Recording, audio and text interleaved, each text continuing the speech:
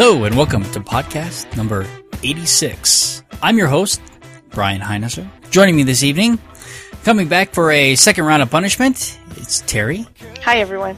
And coming around for his usual bi-weekly dose of abuse, Mac. This is the only place that I get abuse? Well, no. I'm pretty sure that's not true. It's your bi-weekly dose. Actually, it should be, I should have said Ian's bi-weekly dose, because he's the one who's been getting a dose of bi-weekly here recently. True. That's true. And of course, that's Ian. Yep. How is everybody doing this evening? Doing great. Well, that's I'm still good. wondering what doctor prescribed the bi-weekly dose of abuse. Because I'm pretty sure I want a second opinion. I would say that you're self-medicating. Ooh, nice. And keep him busy, getting ready for Comic-Con. Yeah, it's coming up this Friday. We will be there.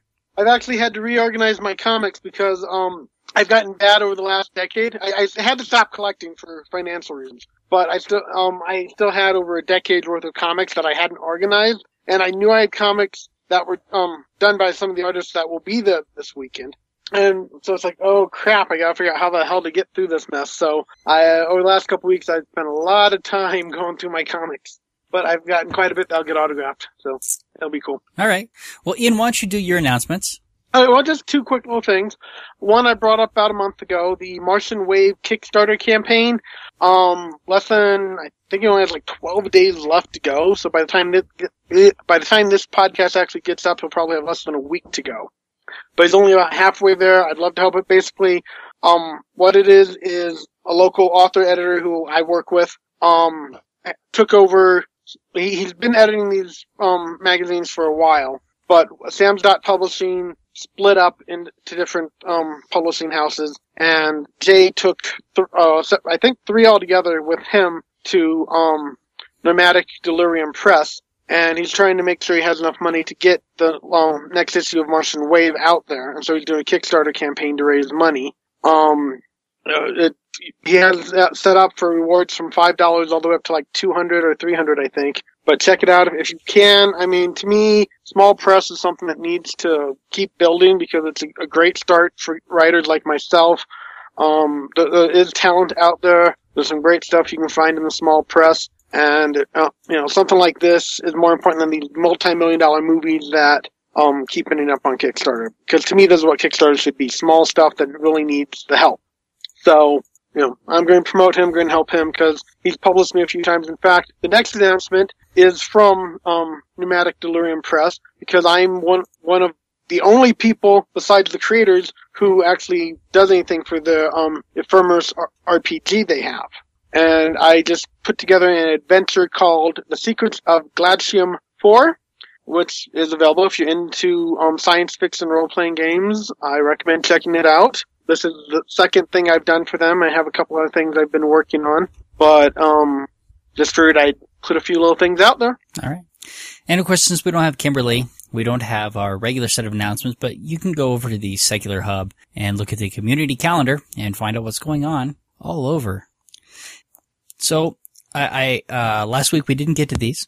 I had some stuff up from Pat Robertson. Can we really call this man or call this religious stupidity anymore? Has he gone past that point where it's not religious stupidity? It's just plain Pat Robertson. Yeah, that's kind of what I was thinking. We had the thing a little while back, and I kind of came to the conclusion that the man's kind of gone batshit crazy, assuming he was ever sane. Well, I mean, he was a faith healer, and I mean the question is, what is his reach? How many people is he reaching on a regular basis?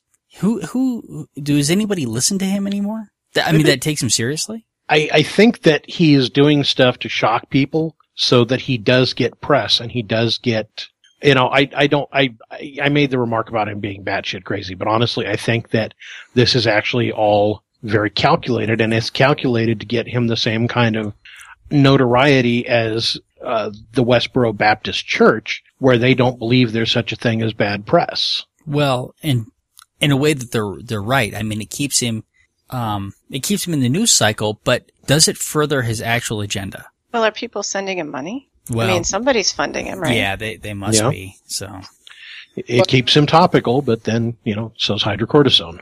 it's one of those things where, I don't know why they want back a guy like that, because he actually hurts their cause greatly, his arguments and stuff. Whether or not he's trying to get attention or is batshit crazy, it doesn't matter. He's hurting their cause.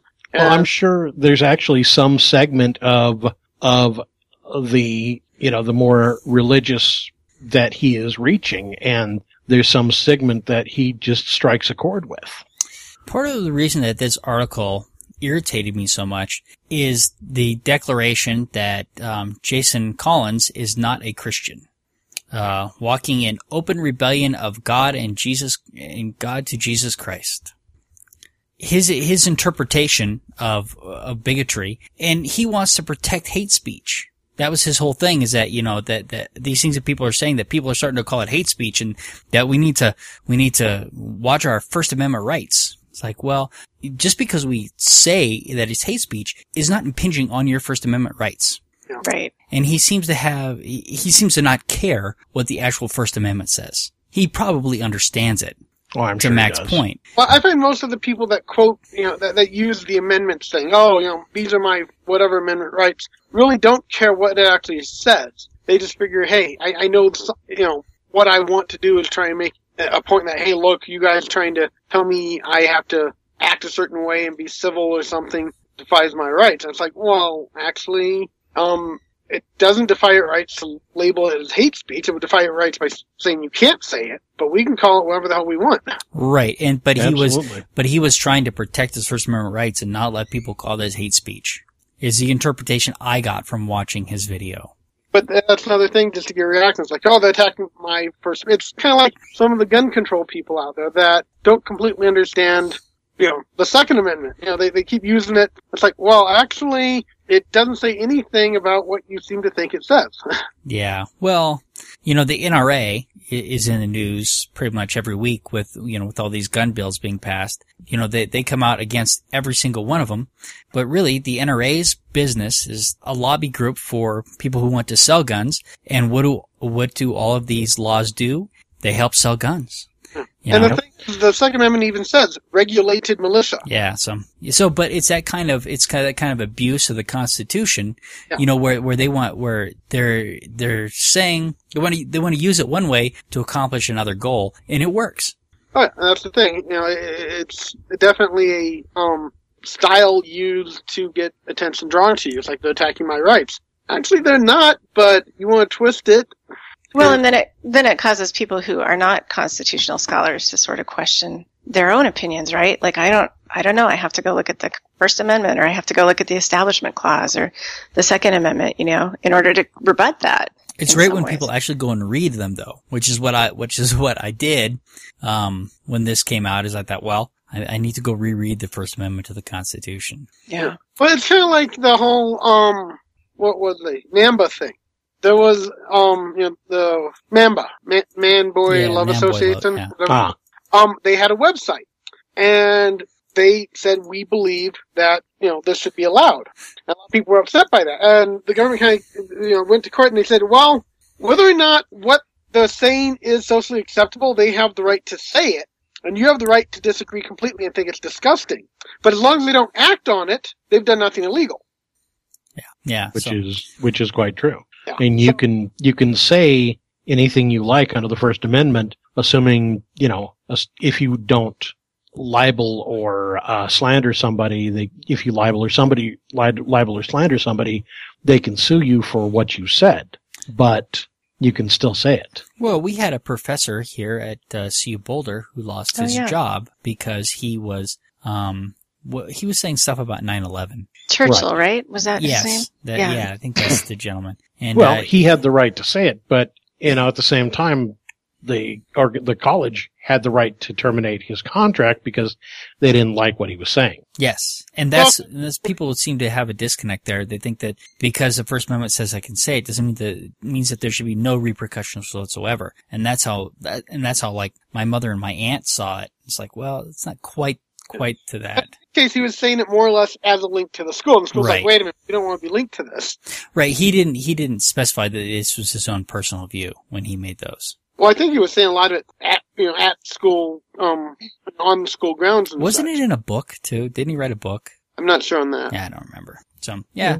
But you know, the thing of it is, if somebody's a teacher for a school, they kind of represent the school. Yeah. When they speak at school, they kind of are a representative of the school, just like, you know, you're a representative of the company that you work for. I'm a representative of the company that I work for. Yeah. So, all right. Well, I mean, we mentioned the Westboro Baptist, and of course they do the same kind of thing. And they declared that the tornado was because of Jason Collins coming out as gay. The tornado that hit Oklahoma City. Yeah, the recent one that hit Oklahoma City. Did they actually beat Pat Robertson to that, or did he get there first? You know what? I looked to see if Pat Robertson had said anything, and I didn't find anything. The most recent thing from Pat Robertson is him telling this woman that that basically she's responsible for her husband cheating on her, and that she should just get over it. Oh, that's right. I did see that. I had found this one beforehand, and when I saw Brian had put up the Westboro Baptist Church, when I had to do this follow-up. So Westboro, you know that their website is God Hates Fag, and they have a million different ones relay that God hates America, God hates everything else in the fucking world.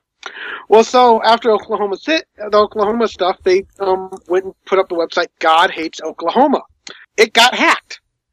And what the hackers did was they put up a painting of Jesus giving the middle finger, accompanied by the message, Westboro Baptist. Well, apparently Baptist is combining the word Baptist and FAP, which is slang for Nice. Yeah. Even Jesus hates you. And then below the message, on the 8th day, God created hackers, and he saw that it was... and then basically it redirects you to page... Ian, you're cutting out. You're cutting in and out. Actually, I'm hurt. I didn't know why I got an automatic video. But, so, it automatically links to the Red Cross recovery efforts for the Oklahoma tornado. I was like, okay, that's just brilliant. Definitely a great way to hack a website. Yeah, was it anonymous? Did they come out and take responsibility for this? Something called Jester. Okay. Something else on him. He's somewhat known. Yeah. You know, I gotta say, as funny as this is, it's still illegal, and it should not happen. I know it sucks. Do something like that, and you're going to hack a hate site. Go and say, make something worthwhile of it. You know, hack and say, okay, this is No. Don't hack them at all. Well, don't hack them. But if you're going to hack them, at least make it something positive in the end. No, don't hack them. It's illegal. So what's the alternative, Brian? What's the subversive alternative to that? Subversive. The problem is it's wire fraud if you get caught. Yeah, we're not saying you commit the crime, but if you're going to commit the crime... Stop! Ian does not represent my opinion on this topic. It's, you know... Do the crime do something negative? Yes, it did. It invaded somebody else's space. No, but I'm saying if you're going to do the crime. See, I'm saying we're not telling everyone to go out there and hack. But if you're going to hack, do it productively and have a positive input, a positive outlook to it. And, you know, in the end, you know, help people. Which is Ian's thoughts on this also don't represent my thoughts or my meager HTML abilities where I can just vaguely put a link into a statement. I can't hack. I have no skills whatsoever in that, but I can only hack when I need my inhaler. Yeah, this is a script kiddie. You know, I mean, this is not high-tech hacking. No. And really, any website can be hacked. Ours could be hacked. I keep it patched, but that means nothing, you know. Did you just say script kiddie? Yes. Doesn't that just put pictures of cats on something? I'm apparently I don't know what a script kiddie is. Yeah, it's just somebody who just runs the scripts and the exploits against the site. They aren't building them. They're taking known exploits and they're just exploiting a site. Okay. You know, there are hackers, you know, that can build those scripts, that can actually look and find those weak points. And there's other ones that can look and say, hey, he's using this version of the software. These exploits will, you know, are capable of, of giving me root access to that site and employing them. So, and I suspect that that's more than likely what happened here. Maybe this guy is a better hacker than I'm giving him credit for. And it's very possible, but it's just, well, you know, the bottom line on this is it goes back to the First Amendment. The Westboro Baptist Church has got the right to say whatever dumbass things they want to say. And hey, I don't mean why that as anything against our friend dumbass. Sorry? Don't bring dumbass into this. I'm just saying. I don't mean anything against our friend dumbass. All right. So anyway, don't hack people's sites. It's wrong. Yeah, Even if we don't like them. I'm sorry, Terry. Sorry, I was just going to say that I don't think Jesus really hates people who fap either. Probably not. I don't know. And of course, that's a great lead into our main topic for tonight. Woohoo! Okay, so the title of this podcast I came up with was Art or Porn. And basically, it started because of the first one we're going to go over here. I don't know how many people know it. Most of us have read The Diary of Anne Frank back in school.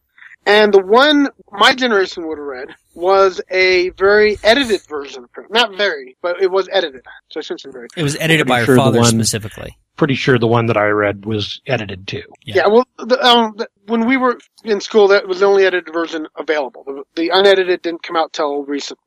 And that's what's caused all the hype over. But what was edited out was, apparently she was a typical teenage girl and actually wrote some rather unpleasant things about her parents in it, which, since it was her father that was putting it out there, he kind of, I guess, didn't want that in there because he felt it didn't make him look good.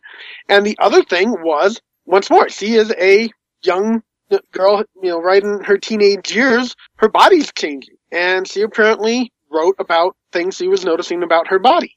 And that's what actually is causing this little uproar. If you read how this started, a Michigan mom is upset over the pornographic, there's quotes there, material her 7th grade daughter was assigned to read.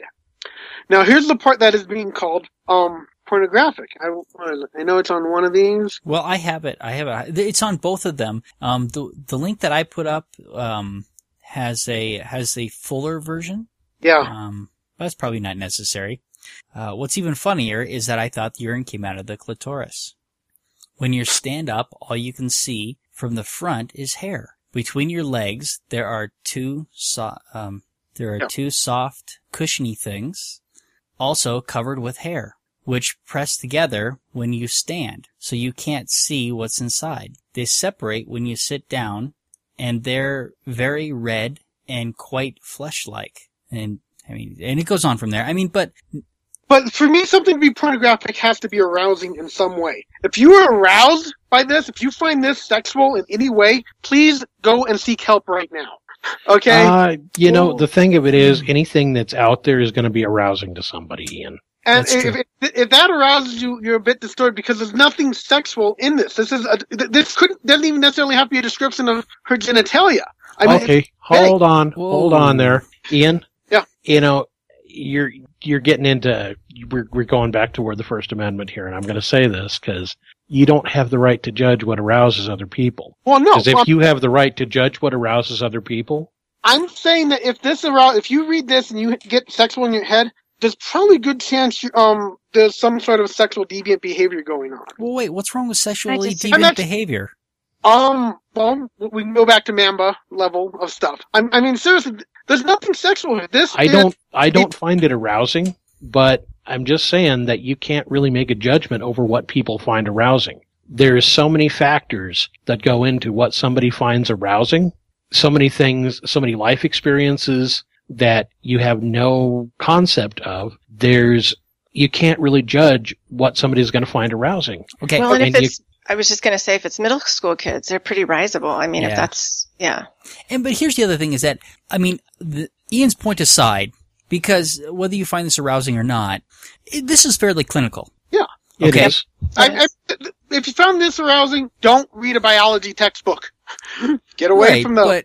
But if somebody did find this arousing, I would say that is okay. I don't really care. I'd give them a funny look and keep them away from kids myself. But why?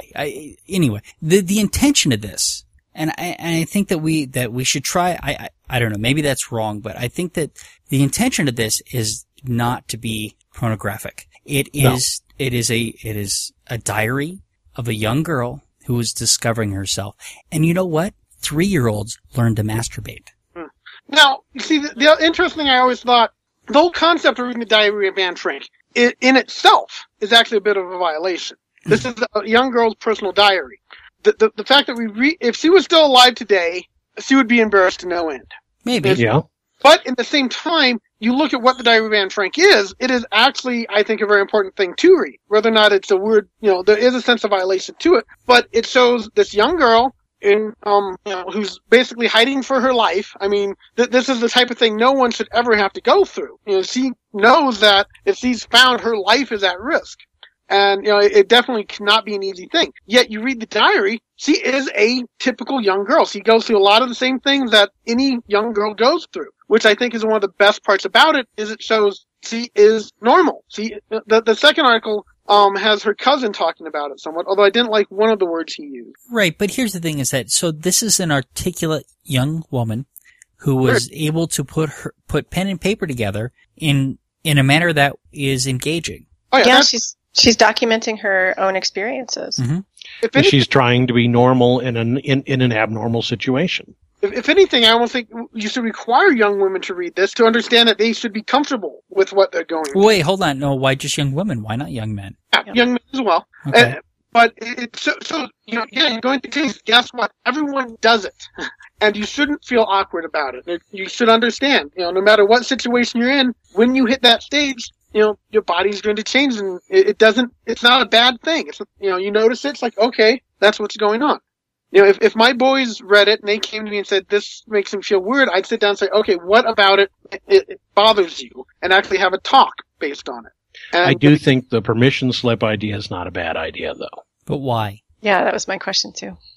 Because it is a situation, it is things that are going to make some kids feel uncomfortable. Okay, so actually, to address that, I was looking for sex ed standards, and I took it out of here because I didn't find exactly what I was looking for, but I should have left it in to make this point, that Colorado is looking to change their laws so that sex ed is opt-out and not opt-in.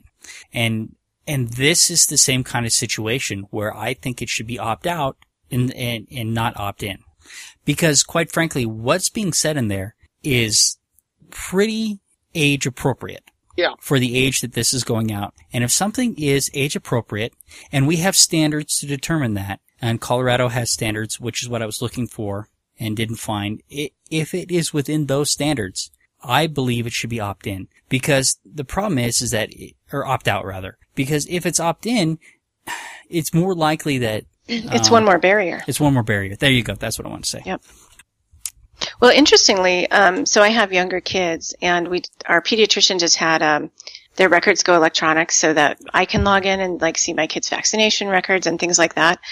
And I read a disclaimer that said, at a certain age, and I can't remember what that is, I don't have full access to their medical information anymore, and I think it's to protect kids who need reproductive services or help with contraception from their parents. That makes sense. Yeah. That could become problematic because if the kid is under the age of 18, I don't know that they can legally restrict you from those records. Maybe I just can't see them online or something. Maybe that might be true. Yeah. I don't know, but I have 3 young girls as well. And actually I have one that is, about the right age to start reading this. Yep. And I have no issue with what I've read. Yeah. My mom grew up, she wasn't allowed to take sex ed in school. And when I met her at the age of 21, she really didn't have an understanding of her own body because she wasn't allowed to be taught that. And back then there was some kind of awkward things where I knew the workings of her body better than she did. And it's like, no, 21, a guy should not understand a woman's body better than a woman. But it was because he wasn't, allowed to take sex ed and wasn't able to get that knowledge that to me is part of life. I mean, knowing your body, understanding sex, sexuality and stuff is important. I don't know how you could possibly make it through life without some of that. Well, I think just making it clinical, like in the Anne Frank example, just exposing kids to the proper labels for things and teaching them, just the basic mechanisms. I think that just talking about it openly will normalize it and take all of this, or a lot of the secrecy and emotion and shame out of it. And I think that's all to the good. Yeah, I mean, Ian, you made a point earlier that everybody masturbates, and unfortunately, that's not true. There are people that are so stigmatized by this and I think a lot of times religious reasons, but there could be other reasons as well, and they feel dirty about it. I don't think I've ever said everyone masturbates. Everyone should masturbate. Well, yeah. I don't think I've ever said everyone does. Okay. It's a natural, healthy thing, but Are we talking way back when we did the masturbation? I know. I thought you said it earlier. I thought you said it. Everybody does it. Everyone does. But I think I said everyone goes through those changes. Right, but we add a layer, in some cases, of stigma to it, and so people won't try it. If people think that, they're going to... God's watching. Right, if God's watching. Exactly. I brought this up in the past. Nowhere in the Bible does it say masturbation is bad. The only reference is that one guy that wouldn't knock up his sister-in-law. No, somebody spilled their seeds, didn't they? Somebody spilled their seed on the ground. And somebody said, that's, oh God, I can't remember. Because he didn't want to knock up his sister-in-law. Yeah. And that's the only reference to masturbation in the whole Bible. And the reason it was bad is because he was openly defying God and doing it. Is that strictly true? It might be. I don't know. Yeah, it is. Okay. You will not find the Bible actually saying straight out that masturbation is bad. You might in the NIV. It's not in there. Well, really? I don't know about the Book of Mormon. I was just going to say, I'm pretty sure it's in the standard works of the LDS Church, but. Yeah. But in the Old New Testament, the standard Christian Bible, one reference to masturbation, and it was all because he's defying God and doing it. Other than that, the Bible does not actually criticize masturbation, despite what many churches, push. Yeah. Well, I mean, that's okay. I mean, that's... And of course, talking about masturbation goes great into our next one. It doesn't matter. You know what, though? I just want to say, it doesn't matter if it's in the Bible or not. It is what they're pushing. And they push a lot of stuff that isn't directly in their book.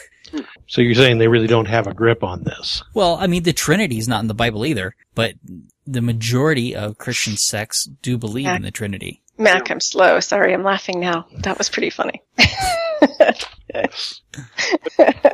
I can handle you being slow. One that definitely has a sex, to me at least, an obvious sexual arousing aspect to it on several levels. Oh wait, did we mention? I'm sorry, on the Anne Frank side, did we mention that the committee ruled against her and said that the committee ruled that the title's removal would effectively impose situational censorship, and so they ruled against her to keep the book in the school. Good. Sorry, I thought that was important. Yeah, I'm glad you brought that up. So the rest of it, the rest of the stuff we're going to talk about is probably a little more debatable as to just how pornographic it is, for art. And this next one definitely, like I said, I can understand the arousing nature here. I can, it's definitely sexual, and I enjoyed watching the videos. This one's called Hysterical Literature, the Orgasm as Art. And basically what this guy did was he got a bunch of women, had them sit down and start reading from a book and see how long they could actually read while the guy's assistant, he's hanging out under the table with a vibrator and is basically getting the women off. And it's definitely interesting to watch because, first they're nice and calm and they start reading and you can see them starting to lose concentration little by little, breathing heavy, and start, losing control, and then finally just, give it up, and most of the time they're purely hysterical and laughing by the time they just can't read any further. Ian, I think you're faking that one. But the idea kind of was to mix the enjoyment of reading with sex, and I love that myself. As a writer, I definitely would love to hear a woman reading my stuff as she's orgasming. I can't think of anything else that would be more complimentary. But I definitely thought it was, to me, it is art. There's a sexual, you can have a strong sexual and, arousal, and it can still be art and not porn. And this one, it's one of those that, I can see someone calling it porn getting closer to it than a lot of other stuff I've heard called porn. But it's definitely art as well. Well, wait a second. I mean, one of the problems with your title is that who says that art isn't porn? Mm-hmm. Or porn isn't art? I mean, right from the start. Well, even the most, I don't know. I want to use the word raunchy. Who's to say that isn't art? Well, I think when it all comes down to it, pornography is a bad word. Or at least that's the way we perceive it, is it's a bad word. So I think that if you like it, it's art. If you don't like it, it's pornography, is probably the way a lot of people think of it. Yeah. So is it a subjective line of demarcation between art and pornography? I think it 100% is a subjective line of demarcation. Yeah, I would tend to agree. And the other thing that they refer to porn stars as models. Yeah. That Sounds like Not- art to me. Not actors. Yep. Oh, Or- yeah, interesting. Yeah, they might call them actors and stuff, but a lot of times or if they're in pictures, they're models, maybe. But they refer to them a lot of times as models. I don't know art, but I know what I like. And what I like is pornography. Oh. I love they give one of the interviews of one of the girls, and she's talking about as I start reading, my disbelief is suspended. I forget what is about to happen. The first touch on my thigh sends all available blood to my vulva. I continue to enunciate properly, focusing on the text. I've broken a sweat. If this goes on for much longer, hair will be plastered to my head with perspiration, as though I've been working out or engaging in aerobatic man-woman penetrative fucking. I stumble over a word. My concentration breaks as I go back to pronounce it correctly. So it just, to me, this is the type of art that I definitely enjoy watching. I think though, I think one of the things that we need to remember when we're talking about pornography, we're talking about consensual sex in video of some sort. And when we did our other pornography, show, we got into the idea that, some of these women may be being forced. And of course, if they're being forced to do it, is it still art? Or is it just wrong on multiple levels? Yeah, I'm with wrong. I'm sorry. I have By such the way, a that was show 52. Okay. So, I guess my point is that when we're referring to consensual sex in these, and we're assuming that everything that we're watching, nobody is being forced to be there. Right. Because it does change how we would look at something if we knew that person was not willing. Right. Well, that fits in somewhat with the ideas on our next article here, and my own personal thing that connects to it that was recent. So the next article I put up was inside Facebook's outsourced anti-porn and gore brigade, where camel toes are more offensive than crushed heads. And the basic idea of the article is it talks about kind of what the people that are supposed to be skimming through Facebook are looking for when they find stuff to censor, and kind of how some of it doesn't quite make sense, where their focus seems to be. Well, I would say we do have, as a society, a much higher tolerance for violent images than we often do for sexual images. We will can something for having a nipple showing, but you're right. Somebody getting caught in an electric motor and torn to pieces might be okay. Well, I wonder if that's because it's more, we think on some level that it's more likely that it's faked if it's violent. I don't know. Well, the show Bates Motel, it's the kind of retelling the childhood Norman Bates, but updating it for modern times. It's actually quite interesting. There's some really brilliant stuff in it. But is that the Bates Motel shows that you're talking about? Yeah, that's what I'm talking about right now. Yeah, okay, yeah. Near the end of the first episode, there is a truly, utterly violent rape scene. And when I saw that, I'm like, okay, the rest of it didn't bother me enough to say my boys aren't going to watch that. But I saw the rape scene, which is apparently fine for television, because no nudity was shown in it. But it was a truly violent, truly vulgar, truly violating this woman. And, you watch the scene, and most people are going to, say, ugh, it bothers them.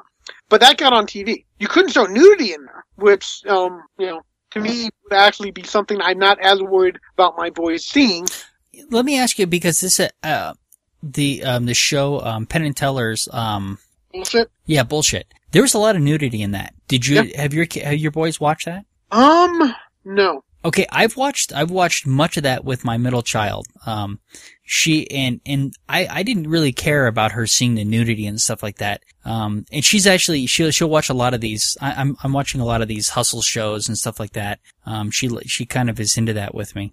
But the nudity in that was there, but it was not untasteful. Right. And it wasn't violent, and it didn't, and I had no problem with her seeing that.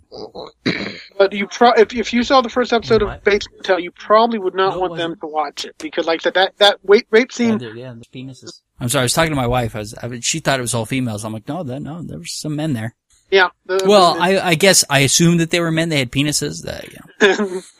But still, like I said, that, for my boys, they laugh off the naked guys and be like, ew, gross, kind of thing, and be like, oh. And a lot of it they do mostly to bug their mother. See, my wife doesn't want them to grow up. She's actually said stuff about that.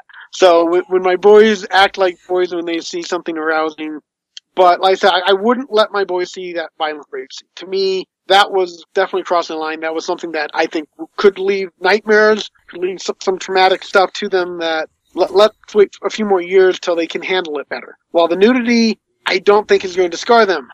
I don't think it's going to. Doesn't that also come back to knowing your child? True. That's part of that. I would hope most children, if not all, would actually be traumatized by the violent rape scene. It was not pleasant. It was not something a child should witness or have to ever, whether real life or through fiction. Okay. Ian, let me ask you this. Okay. Were you traumatized by it? Mildly, yes. It sticks in my head. It's something that I would like to forget I saw. Was the scene inappropriate for the show? No, it wasn't inappropriate for the show. It actually fit, especially when you start watching more of the show. It's when we decided not to let the boys watch because there is some, rather twisted stuff throughout it. That's funny because after watching the first episode, I haven't gone back to watch any more of it. You have watched the first episode yourself? Yeah, I've watched. Oh, yeah, I know exactly the scene you're talking about, and I would tend to agree with you. Yeah, that was just a pretty traumatic scene. It's like, ooh, wow, they actually went there. I don't actually think that it would give my middle child. I don't think it would give her nightmares necessarily. She's been watching the Walking Dead and some other stuff with my sister. Horror movies, it's not the same. I mean, yeah, maybe you might be right. I don't know. I haven't showed it to her. You can remove yourself from zombie attacks and supernatural stuff, but the rape scene in Bates Motel, that was very realistic. That was, the Bates Motel stuff has some twisted stuff, but it comes off as this could be reality. And the way that scene went down, it very much felt like this could be reality. So, we are a society that, let's edit nudity and sex every chance we get, but we're not going to worry so much about the violence and, like. Was the rape scene, male-female? Yes, it was.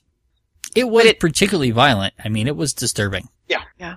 But if you know the basic idea of Psycho, the guy is pretty disturbed. And one of the things about the show that I've enjoyed is knowing the movie, even though legitimately this can't be the movie because they've updated it in its modern times. You see a lot of the build-up to that character we know from the movie.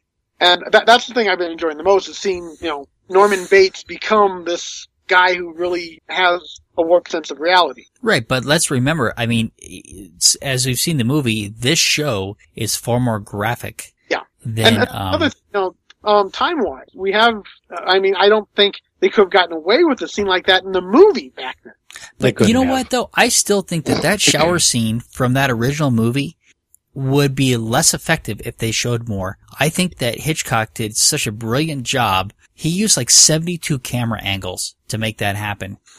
I really think the shower scene was effective if the actress who was in it wouldn't take a shower. Yeah, she had to take baths for the rest of her life. Yeah. Yeah. He was, talking of violent things that have been updated and modernized, I've watched a few episodes of Hannibal, which is not really anything to do with art or porn, but anyway. Well, but can violence be pornographic? Sure. Like, is there a level of violence? I think that in a lot of times violence becomes pornographic.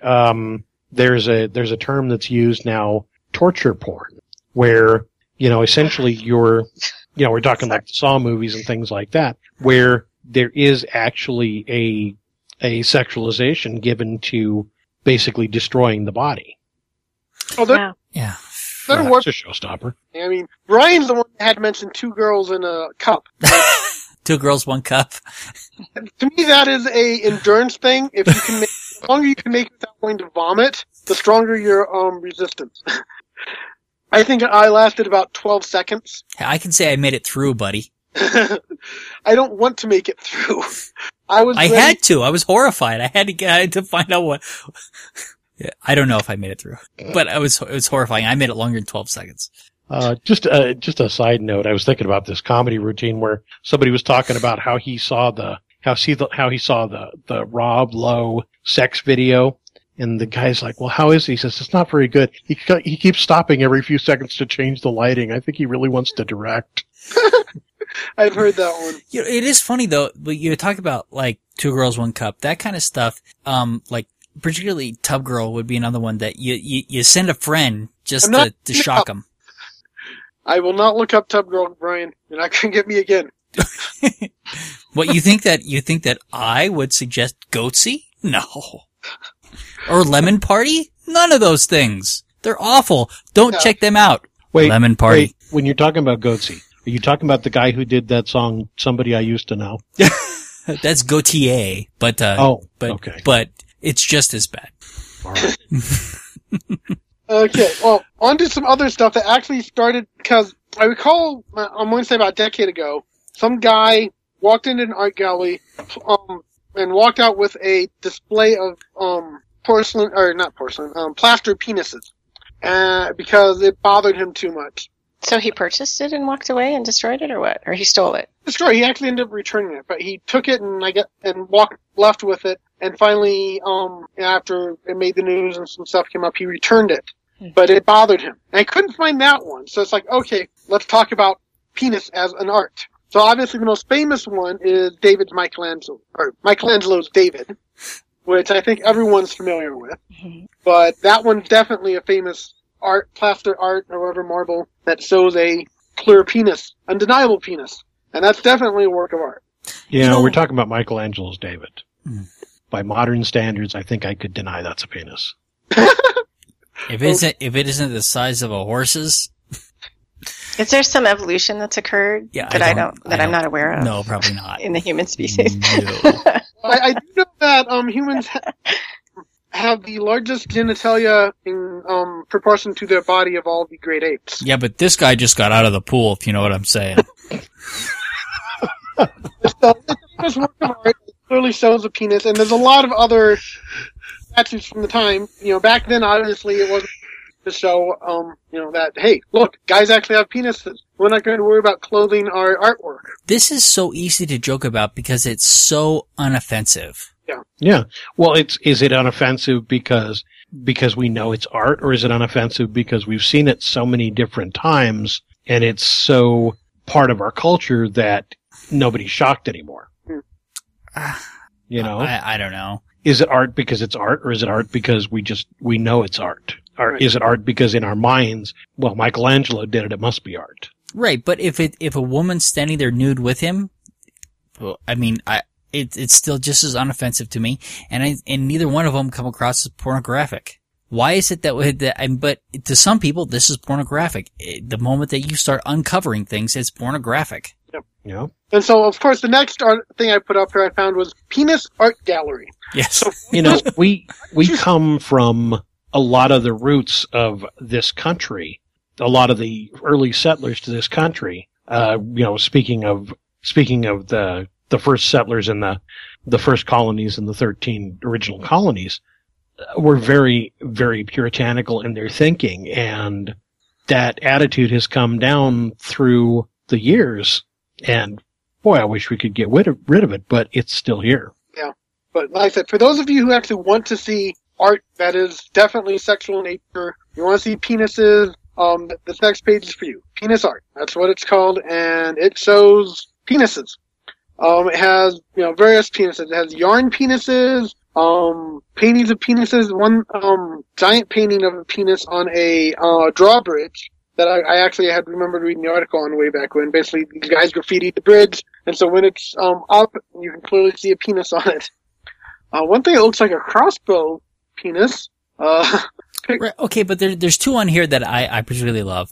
I like the one with the woman in the dress, with the four penises lined up and she's kind of hopping over them. Oh, on the beach? Yeah, I like that too. I like that one. And then I like the one with the guy who's trying to suck his own penis and with the woman. Yeah. Fellatio. Yeah, give himself fellatio and the woman that's trying to lick her own breasts. I think that's fabulous.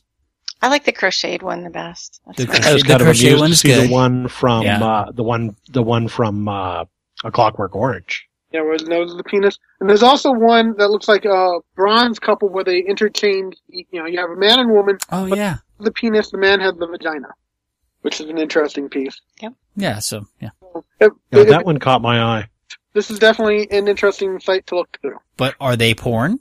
I don't honestly. I don't find any of it arousing. I find a lot of it quite interesting and intriguing to look at. Does it have to be arousing to be porn? If you watch something and you're not aroused, is it automatically not porn?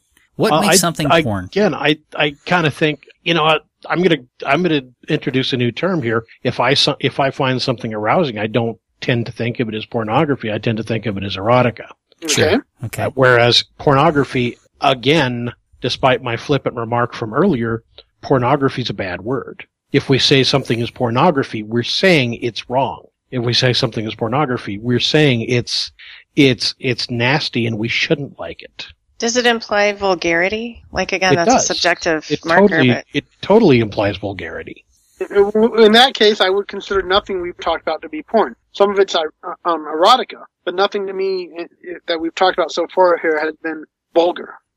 I don't even, yeah, that's weird because, I mean, it's, even that is subjective because what somebody finds vulgar, somebody else may not. Well, you know the story of a person we know whose mother was looking at the Boris Vallejo art book I had and got upset really quick and called it porn, and she hadn't even gotten to the nudity part. She just called it porn because there were scantily clad women.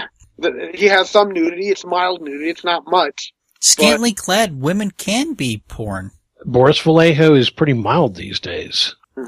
The problem is Mac is right. It's highly subjective. I agree. Completely subjective. That's but that's, art and porn are both definitely subjective things. Right, but here's the problem, is that art is okay in school, porn is not. So how do we draw a line? How do we make this distinction with as objectively as possible? And that is the problem. Well, if it's getting a National Endowment for the Arts grant, it's probably pornography. Oh. It's probably pornography. Nice. Oh. Okay. So the next thing I do it, because I had, we grew up, at least me and Brian, Sean's a little older than, I'm not sure where Terry is, but when we were teenagers, the biggest album ever came out, Nirvana Nevermind. And I'm older. I know that album, but I might be older than you are.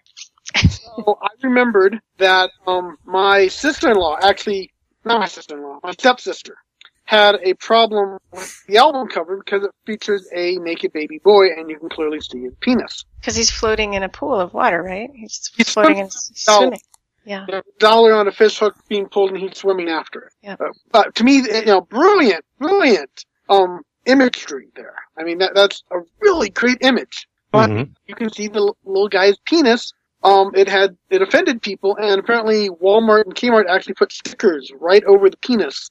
So, that's gonna hurt when that sticker comes off.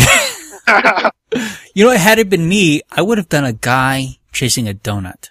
Yeah, Weird Al. Actually, I have a funny story on that. My friend Mark, who is not a big Weird Al fan, we were hanging out at my house one day, and he went and listened to Nirvana, and he accidentally grabbed the Weird Al one because the covers are so similar, and put it in. And of course, the song, the first song is "Smelled Like Nirvana," which is the exact same music. It smells like Teen Spirit.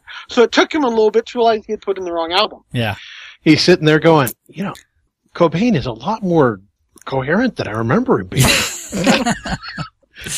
All right, but okay, wow, so you have a list of albums here. What did I take? When I think about this, though, in the same vein is the Red Hot Chili Peppers album cover where they're wearing socks over their genitals and walking across the street. Is that Mother's? I'll cover the poster. What's that? I don't think that was an album cover. I think that was a poster. It was an album. I remember it on an album. But it might have been on the inside folder. I don't remember being on the album. Really? But they do list Red Hot Chili Peppers' Mother's Milk. Yeah, but that's different. Isn't that just that album cover? Let me look at if it's what I'm thinking. Yeah, because it's a woman and there's a flower on one breast and yeah. What? I'm kind of surprised they don't have the Rolling Stones Black and Blue on here.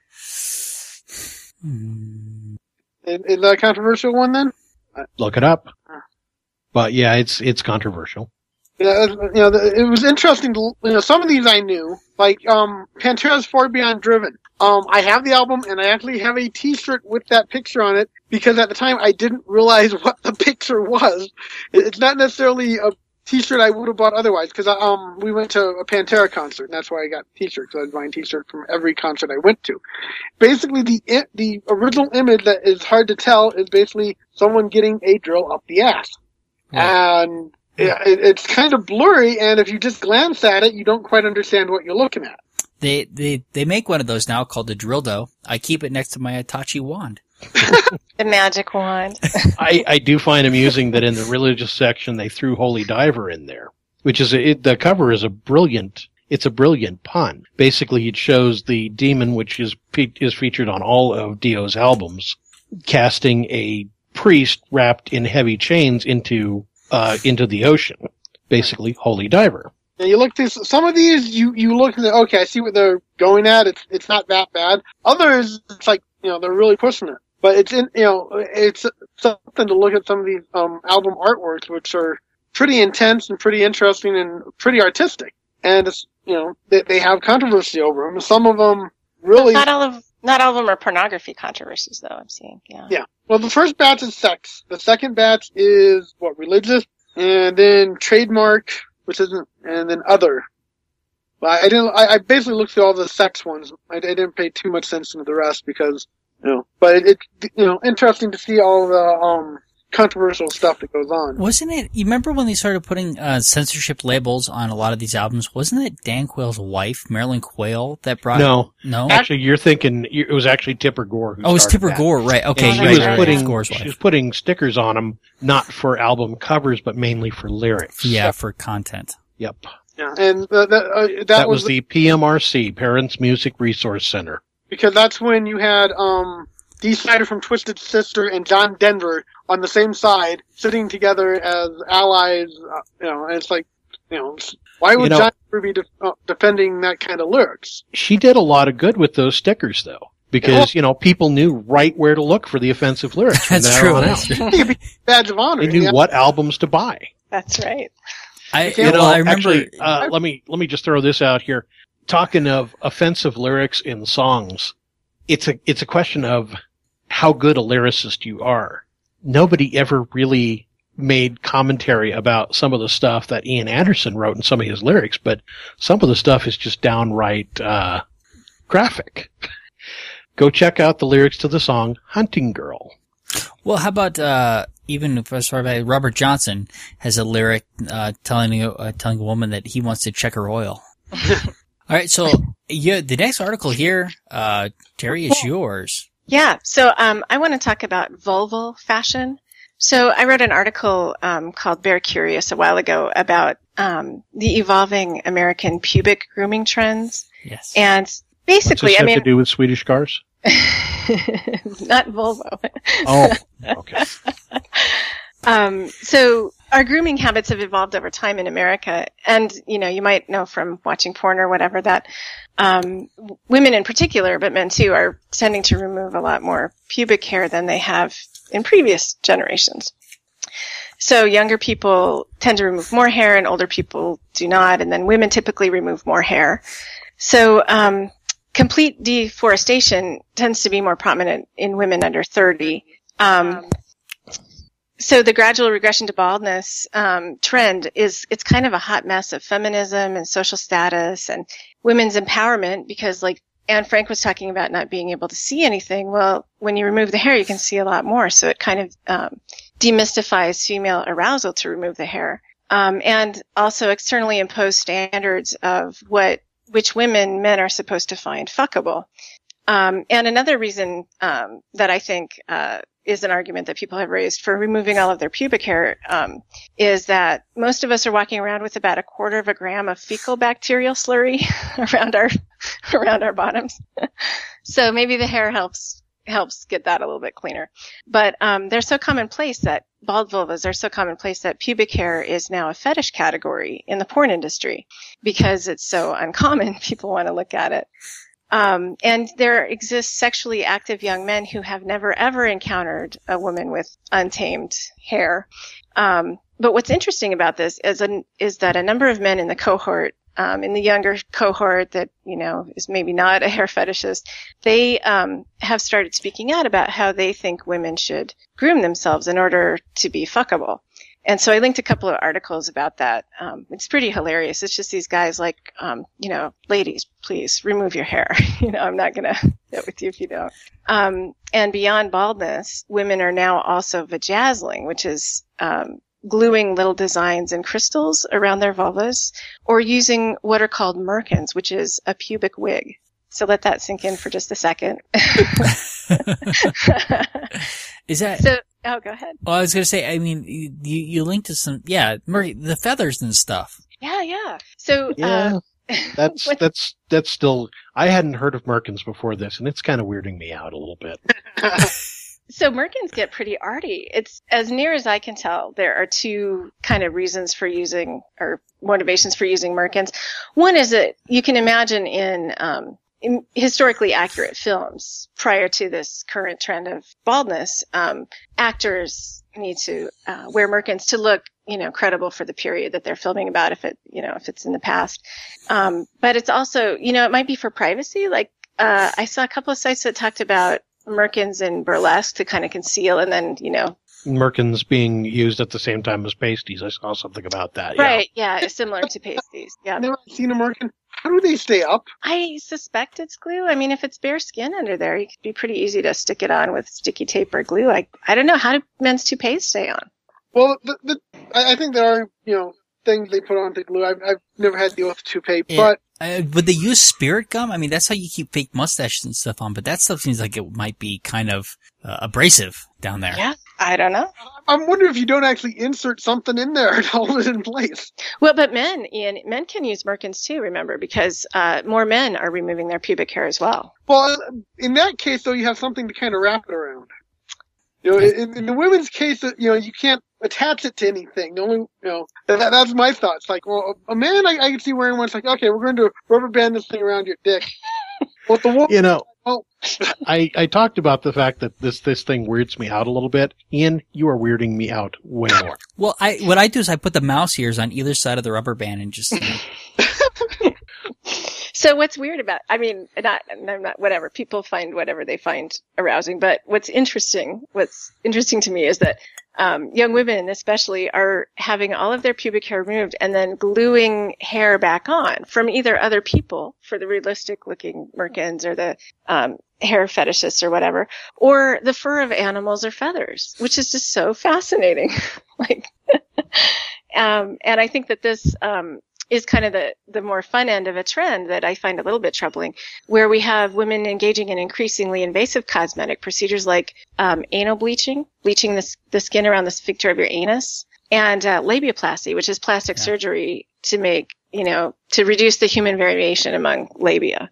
And usually to make it smaller, right. I think is the case. Right. Well, I read an article a while ago about, I guess years ago, I don't know if it's still current, but in Japanese pornography, they kind of pixelate the full shots of women's vulvas, kind of they blur the edges. So women were looking at themselves going, wait a minute, I don't look They do that in some anime as well, yes. Something is wrong with me. I need to get surgery to fix it so I look more like the anime.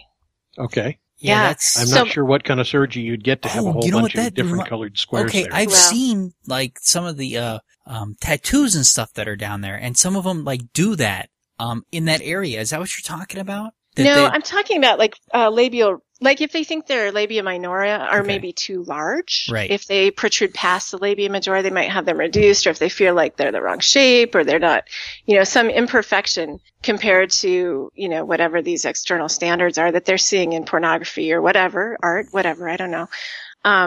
And so women are having surgery to feel more confident about themselves because they don't look like they're supposed to look according to the trends of the day. And that's unfortunate because those trends we've seen initially with supermodels where women want to be that thin. Yeah. And so now we're seeing the same kind of trends with pornography and different, that's very unfortunate. I wondered if a lot of the deforestation that we were talking about earlier might not have been inspired by some of the some of the Japanese anime and Japanese pornography, a lot of the Japanese anime tends to focus on rather young girls and young appearing girls. Right, but isn't that called a Brazilian? Why do they call it a Brazilian? So the Brazilian wax is a way of removing hair that is everything front to back, like around the anus, around the top of the mons. All of it's just gone. And I don't know if a Brazilian esthetician was the first to begin doing this. I don't know, but I think that's unrelated to the Japanese anime. No, I think it is too. But I will make note of the fact that one of the articles seemed to indicate that while the people doing this are estheticians, they are not anestheticians. Which is unfortunate. Apparently it hurts a hell of a lot. It hurts a hell of a lot, yes. So for research purposes, I got a Brazilian bikini wax last summer just because I was writing about it and reading about it and having an opinion about it. I thought I had to just go see what it was all about. And yeah, it's very painful. Like sweating feet kind of pain. Well, the Brazilian wax was first so named in modern times by the J Sisters Saloon in Manhattan, founded in 1987 by 7 sisters from Brazil. Okay. Can I just say that I am so glad that I am far more into psychics than I am to hair removal. Or the psychic reading hurts less. Yeah, it's impressive. Now see, that's a question. What does more harm, Sylvia Brown or a Brazilian? Well, it's Sylvia Brown. So I have 2 questions that I didn't know how to answer about this. The first is, does the use of merkins qualify as cosplay? I don't know what cosplay is exactly. No. Okay. I don't think it's cosplay, but it probably does qualify as like bedroom costuming. Yeah, I suppose you could use it in cosplay, but the thing about cosplay is it's cosplay. You are basically trying to appear as a pop culture character from some fandom that you happen to be very, very into. But there are triple X fandom that you could do cross out. Cosplay would be if Ian showed up at a con as Doctor Who, or Brian showed up as Neil deGrasse Tyson. Wait, he would count as cosplay? I'm totally doing that. I thought cosplay was sexual. I didn't realize. No, not necessarily. No. I mean, basically. Although there is probably a sexual component to a lot of cosplay. It in and of itself, it is not necessarily sexual. I mean, a lot of people are going to cosplay as something that they find either it's more something you do at Comic-Con. It would increase their sexual confidence to think of themselves as that fictional character, but not necessarily to, because the costume's going to have to come off if you do something. Yeah, I know. So if you pick up a chick as Wolverine, say, so at some point you have to, okay. Yeah, at some point the sideburns are going to have to come off. So my other question is, if you actually grew them out like that, more power to you. I wonder what it's called when you stick it on your face instead of on your genitalia. It's not a merkin. It's probably anyway. It's a muttonkin. Muttonkin. Mutton chopkin. So my second question is, are people having sex under surgical lighting conditions? Because seriously, it seems like there's an awful lot of attention, or at least discussion, of how women are supposed to look. And I mean, if they want to have sex under surgical lighting, there's nothing wrong with that. That's a whole nother subject. Go to Google and find out if that's a fetish. Yeah. I have a feeling. What is that lighting, what is Rule 34 or whatever? Now we're getting into like female body stereotypes and stuff where how I mean, they're probably, I mean, you hear cases where women or men, it could be either, I suppose, don't want to have sex with the lights on because, they don't want to be seen or, and stuff like that. And that's unfortunate, but I don't think that anybody wants to be seen under surgical lighting under normal circumstances. Right. So what conditions would require you to bleach the skin around your anus? Like, you know what I mean? The lighting in my house is not that good. Well, I use a flashlight and, you can see a lot. My wife is laughing, so that's good. I'm okay. Whew! I didn't get in trouble with that one. That's how I judge if I've gone too far. It depends on the look she gives me. Because, I don't know. That's funny. So, I mean, I guess, if you were, there's a show, I want to mention this. It's a show called Dave's Old Porn, and it's Dave Attell, he's a comedian. He's a pretty funny guy. And it's him with other like porn stars and stuff like that looking at old pornography. And I find it quite hilarious. But one of the things that they definitely talk about is the evolution of pubic hair. And, cause, you look at the 70s and it's just big bushes and slowly but surely it starts to get trimmed down over time to this point where adult women look like children. And maybe it's my age, but I do not like that look. So that's a whole question. Women that this is such anecdata, but women my age tend to not remove as much hair, and we're in the 40-ish age cohort. A lot of us have been in monogamous relationships for a long time, so we maybe haven't been out and about as much, and, are in established habits. But yeah, when we start talking about this, we talk about that. Like, is it appropriate to infantilize women? Is it all part of that supermodel trend that you were talking about, where we're so skinny that we're not supposed to have breasts anymore, so we have to get breast augmentation, and we're supposed to look so young that we don't have hair anywhere, and so we remove all our pubic hair. Is it all part of infantilizing women, or is it, like I was saying earlier, is it empowering to expose your arousal like that by removing the hair? I don't know. I was out with the guys I bowl with, and we were bowling, and one of the women on the leagues was not thin by any means. And she was a fairly attractive woman, and the guy says, boy, she'd be really cute if she lost some weight. And I went, no. She's already cute. She's already cute. I get so tired. I kind of like that Victorian, with some meat on their bones. I get so tired of all these skinny women. I mean, if you break it, you gotta buy it.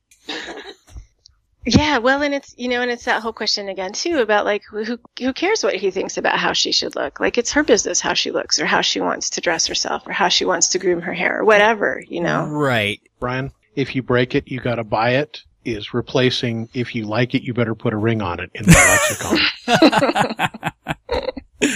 I don't know. We are obsessed with body types. Yeah.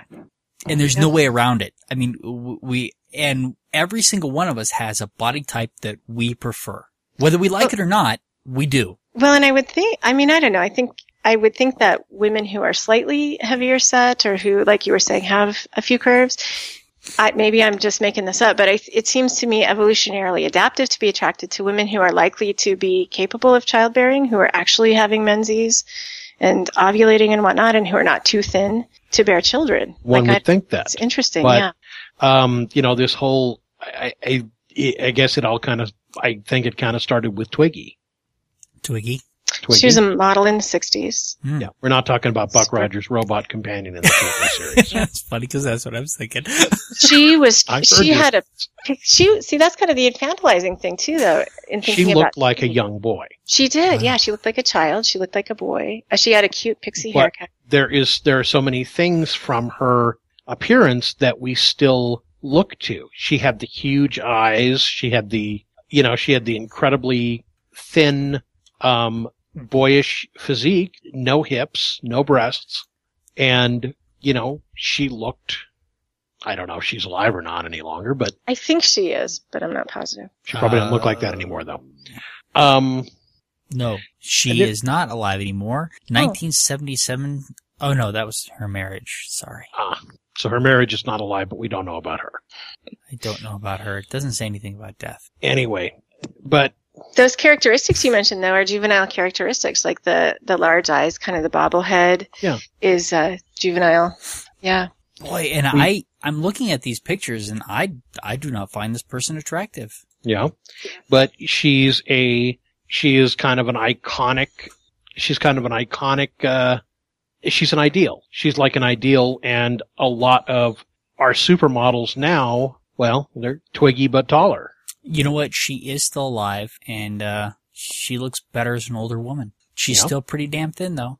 And am I remembering that, like I might not be remembering correctly, but I'm thinking that in the 80s-ish, post Twiggy, that supermodels were not so super thin, though, like they are today. Like, I don't remember Cindy Crawford being like skeletal thin. No, Cindy Crawford was not, but she's kind of more the exception than the rule. Well, who's the one who's got her own modeling show? Who developed a reputation for not? You talking about Tyra Banks? Yeah, there you go.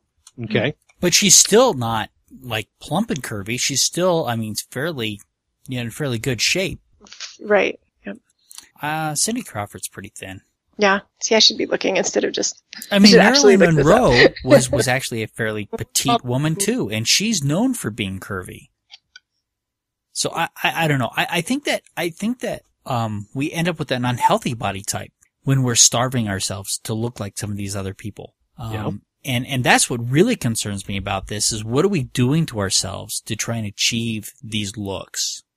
Yeah. And how do we teach both young men and young women to accept human variation and not to limit ourselves to just one thing that's fashionable at the time? How do we teach to be attracted to the person and not the ideal? Okay, but I do think that there's a genetic component to this that, we have to look at that there is a nature component to this. I think if it were a nature component, that we would actually be attracted to a woman who looks like she actually is fertile and can bear children. Well, and I think that a lot of times we are. I mean, big breasts are one of the keys for that, and I think that when you look around, that is one of the things that many people talk about. Even though we see all these women that are skinny and practically have no breasts, we know. And I guess it's anecdotally, right? But that men seem to prefer women with larger breasts. Yeah.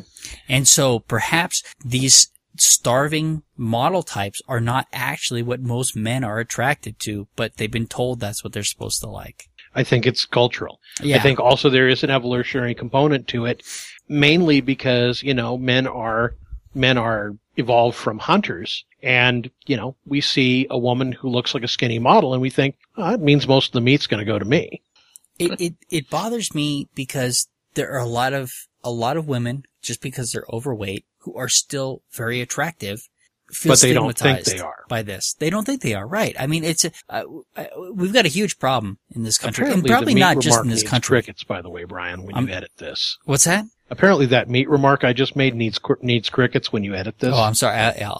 Yes, don't worry. Funny material and laughter will be added in later. So does this impact men? I mean, I don't know, but I have a sense that men are under far less pressure to either remove pubic hair or change, No, but we're under pressure to, if we don't have a 6-inch tool, then we don't feel like we're actually, sexually there. We don't feel like we're going to be able to satisfy somebody sexually. And so there's a confidence issue. Oh God, what is his name? What is the porn star who has a fairly large penis? James Holmes? No. That guy with the mustache? Yeah, exactly. The guy with the mustache. What is his name?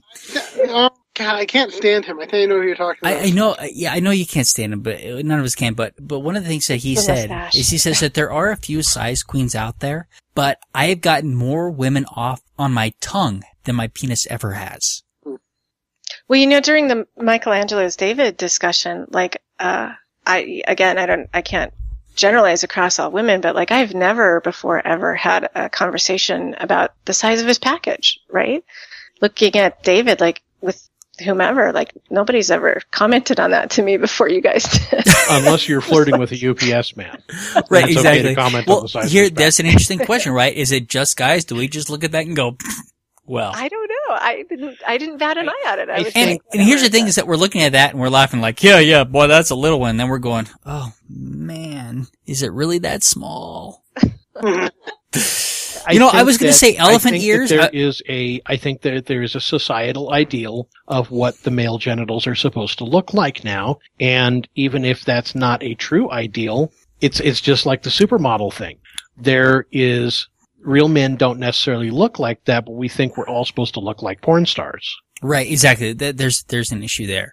But here's the thing is that women are having breast implants, they have larger breasts, they have better self-esteem, and men will have surgeries, and they're not as successful as breast implants to try and make their penises bigger. They'll cut ligaments and stuff like that to try and, extend the penis to make it bigger.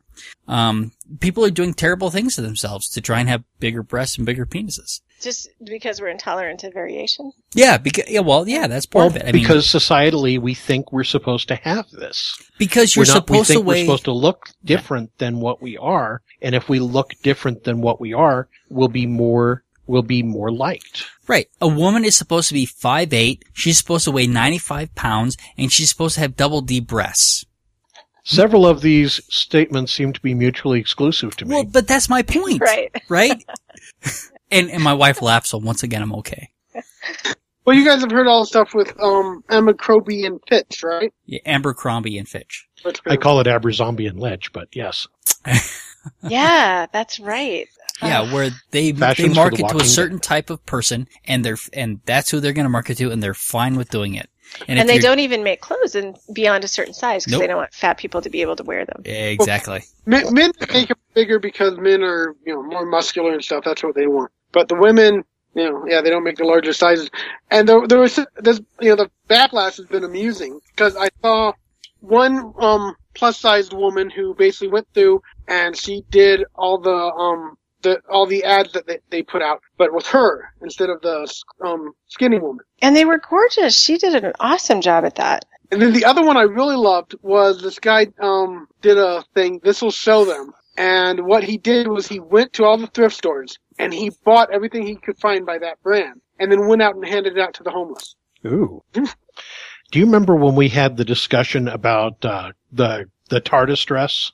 Yes. And there were people hating on this woman for the fact that she was a bigger lady, but she had this beautiful costume that she had hand sewn.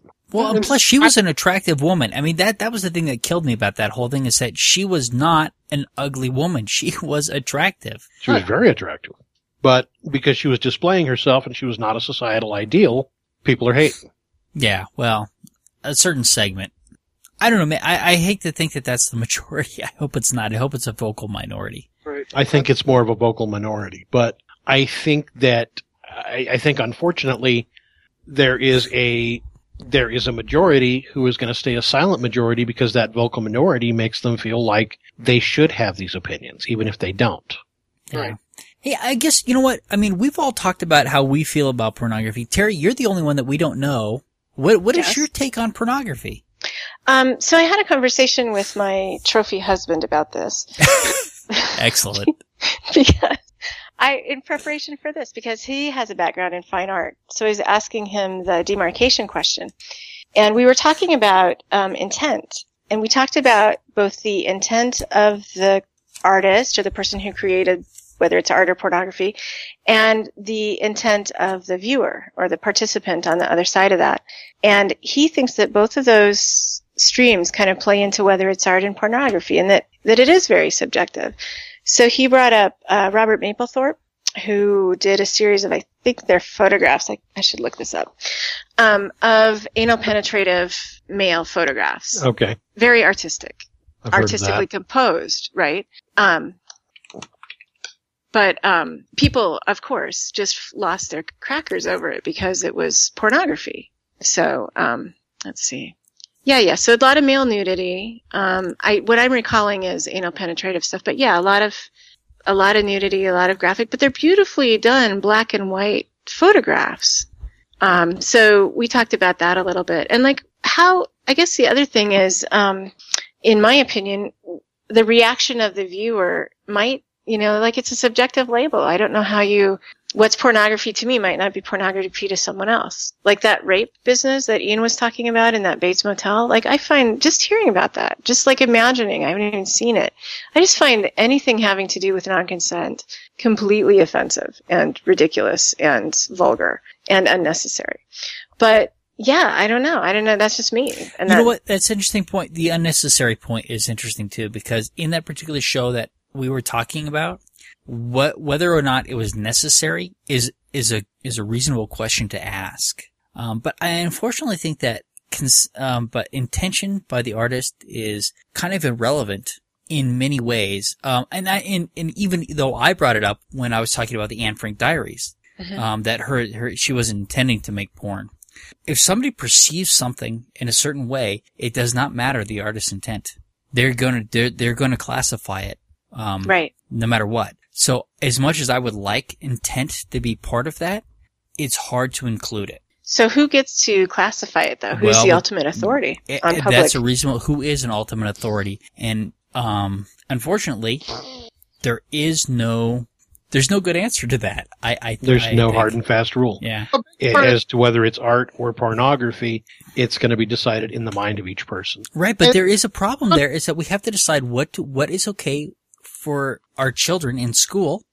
But a lot of it comes down to, if you don't like it, you don't have to be exposed to it. Well, but once again, it comes back to opt in, opt out. Yeah. And who gets to tell me what I get to look at? Who gets to censor my... There's another... Yeah, that's... Like, just because I didn't like how you guys described that scene doesn't mean I get to tell you not to watch that show. Of course not. That's totally up to you. Well, in that particular case, though, that scene was horrible, and it was meant to be horrible. They went out of their way to make it a horrible scene. Yeah, right? It fits with the feel of the show for what they were trying for. Yeah, and that's totally up to, I mean, like I said, that's fine. I don't feel like I get to say whether they can make it or whether you guys could watch it or whoever can watch it. Although personally, I feel most art has a sexuality to it. That, because the art is a passion. When you create something artistic, you're putting your passion into it, and there's going to be some sexuality that gets in there. But sexuality and pornography, right. Once again, we have another line we've got to draw. Yeah, and that's the thing. It gets, most of it is personal preference. I'm going to not deny that your XXX movies are pornography. They're specifically made to be pornography. So what makes them pornography rather than art, though? Well, they could also be art as well, but they're definitely pornography. They are made to be rancid. But then now we have an ambiguity with the terms, because yes, it very well could be art. Somebody is producing something there. Or are they made to be erotica? Yeah. So anyway, we need to move on, because this discussion can go on forever. But I did want to make some points, because I put some videos in here, and the only one that I really want to touch on, even though the other ones are funny, is the one where they showed lesbian pornography to lesbians. And to actual lesbians. To actual lesbians. That was the only one I found of value. The other ones are funny and interesting. But this one is interesting because lesbian porn is not being made for lesbian, it's being made for men. Well, I'll admit to that. What they picked did not sound like the standard lesbian porn I've seen. But the reactions were fantastic. The shoe and the vagina and... Yeah, I've never seen one like that. I don't know if I would enjoy it. That didn't... I've seen stuff where hey, let's see what we can stick up there. And it's like, that doesn't arouse me. That doesn't interest me. Right, but this is a case love the lady saying, "Oh, I know what it sounds like when somebody's faking it, and she's faking it." Yeah. But lesbian porn made for men that lesbians would enjoy, because there's some that there probably is. Like. Yeah, So, presumably, but I imagine that the pornography art market is primarily men, and that's who they're making it for. I imagine that there's very little lesbian porn being targeted at lesbians, because I don't think that they're a big enough market in order to market to, which may be wrong. It may be unfortunate, but I think that is the reality. Agreed. I think it's cultural. I think women aren't supposed to enjoy porn, so we don't think we're supposed to. So we saw that 50 Shades of Grey book come out. All of a sudden, it's okay for women to read erotica. Yeah. Because of if that's erotica, though, it's not porn. Right. True. But it is porn. Whether it's erotic or not, it's porn too. Brian, you missed my whole point. I got your whole point. That's fine. My whole point is it's erotica if you like it. It's porn if you think it's filth. Yeah, I don't know. I think that's not my thing. Have any of you read that book? I have not. I have not. No, I read reviews about it. Okay. I have friends who love it. I read it, and I unfortunately was not turned on by it. The reviews that I read about it made it sound like it's not something I would be interested in either. I read it because everybody was talking about it, and I'm like, well, let's find out what it is. And it was... Jerry, I can just hear the comments coming that are going to be showing up on the site now after this posts. Yeah. You have friends that are really into it? Can you introduce me? Yeah, right. Do they shave their pubic hair off? Yeah. I would like to talk to somebody. I really like to talk to somebody who read it and really enjoyed it. Because I unfortunately didn't. That gets to your point though earlier about some people find stuff, everybody finds different things arousing, and maybe. Oh yeah. If somebody enjoyed that book for like werewolf and vampire erotica. Yeah, I can see why somebody might enjoy that book. You know, I didn't read it going, oh boy, I don't think anybody would like this. No, I could see why some people liked it. I found the writing mediocre, and I wasn't gripped by her writing enough to enjoy it. So the woman who cuts my hair, who used to cut my hair, who no longer cuts my hair because of this incident, was talking about this book, and she had read it and loved it, and I told her I hadn't read it, but I didn't think I would like it, and she said, "Oh, come on, you know that every woman just wants to get smacked around." It's like, no, we actually know. No. Can I say that even the woman that is the main character in the book didn't just want to get smacked around. To defend it a little bit, that isn't the point of the book. No, I'm sure it's not. I realize it's much more layered than that. But her take was, that every woman secretly likes getting smacked around, and I was like, no, actually, no. I'm going to find this article and I'm going to put it in a future podcast. But I had a conversation with Sam talking about the fact that this article she read. Not the fact, but the article that she read that talked about romance novels have done terrible, terrible things to women and how they see themselves and how, essentially how they view the world. Well, there's a certain point of that it sets an expectation for men. And if you're reading these and those are your expectations, you're going to be very disappointed. Right. Well, and, she made the point that all the characters in the romance novels are alpha males. And I think the person made the point in the article that it was either Sam or the person in the article made the point that she's actually met a couple of alpha males and they were not somebody that she would want to spend a whole lot of time with. I don't know. My wife reads a lot of those romance novels. Has she read 50 Shades of Grey? No, she has not read 50 Shades of Grey. No.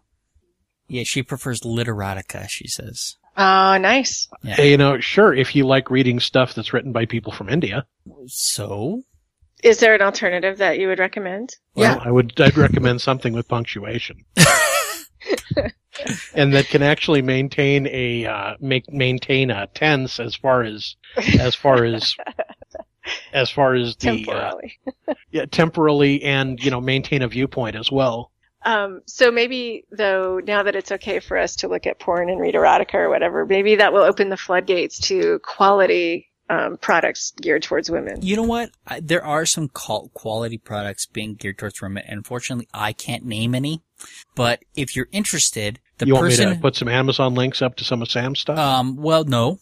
The person who can help you best is a podcast called Sex Nerd Sandra. It's Sex Nerd is the podcast, and Sex Nerd Sandra, she does it, and she's talked to some of these people that are doing more, female geared pornography and stuff like that. And I would think that there's some good resources for you there. Cool. Yeah. So I would definitely recommend her show in general, as a woman doing a pro sex, podcast, from a female perspective, I think is fantastic. That's great. Yeah. All right. So are we just about, I think that, do you think we've beaten this one down to the nub? I hope that none of us get wrist sprains from shaking our fists at pornography. Yeah. You just wait until you see the terrible, terrible ideas I have for album art. Side note, I've got one of my blog posts, or several of my blog posts, titled 50 Shades of Green, and they're all about my bird. All right. Anyway, so we've beaten this down to the nub. Say good night, everybody. Good night, everybody.